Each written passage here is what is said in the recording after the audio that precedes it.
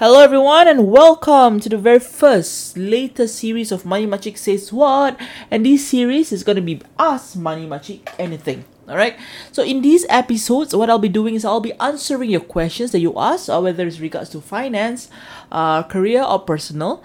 But for now, I'll focus more towards the finance portion. And if you guys have any questions for me to answer, whether it's regards to work, money or whatsoever, feel free to drop me a DM at MoneyMakcik on Instagram, and I will be doing an episode like this. Per episode is around 3 to 5 minutes at max.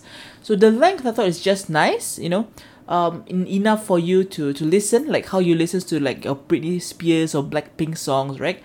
So this is good enough. Okay, 3 to 5 minutes of answering your questions straight to the point, explaining what I need to explain, and hope it gives you a better understanding of your concerns and inquiries. Alright, so the very first question that I have on today's Ask MoneyMakcik Anything is, Fit, how much premiums should I be paying? Alright, is there a general rule of thumb on how much premiums should I be paying?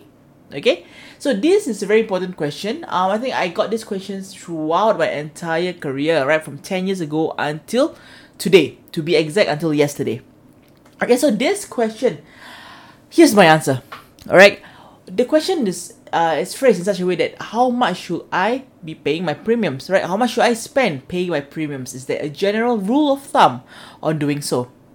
Alright, so 10 years ago, when I just started in the financial industry, I was taught, right, that there is a general rule of thumb, which is 10% of your income should be how much you're looking at to pay for your insurance. So for example, if you're earning around $3,000 a month, your general rule of thumb is to pay premiums of around $300 a month, right? So if you are earning around like $7,000 a month, so your general rule of thumb to pay for your insurance premium is $700 a month, and vice yada for 10% of your monthly income.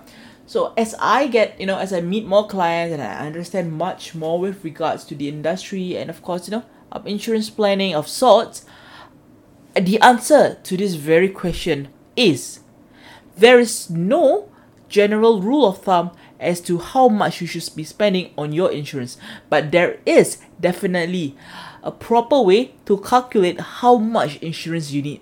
Okay, so instead of focusing on how much should I spend on, you should be focusing on how much insurance do you need.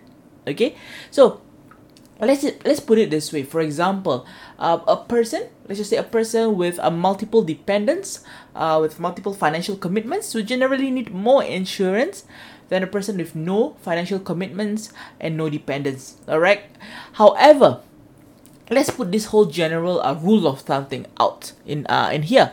Let's just say the truth of the matter is that even if you are paying less than 10% of your income for your insurance, that doesn't necessarily mean you are underinsured.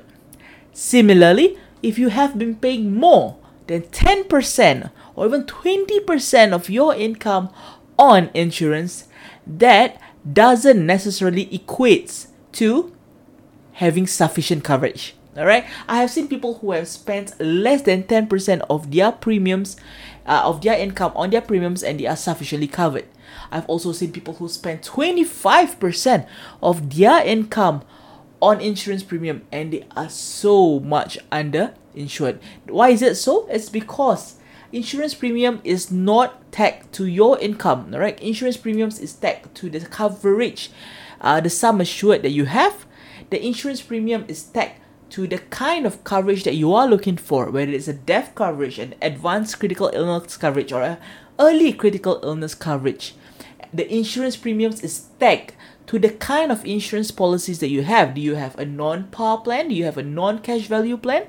Do you have a whole life plan? Do you have a limited pay whole life plan?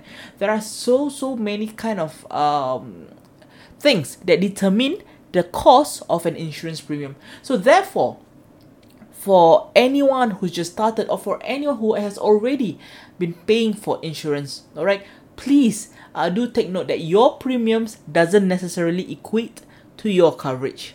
Alright, You may be not paying as much, but you may be awesomely covered. You may be paying too much, but you may be undercovered as well. So get it properly checked, get it properly reviewed to give yourself a very good peace of mind. So I hope that today's episode have helped you to understand whether there is a need to compare your income to how much premiums that you are paying.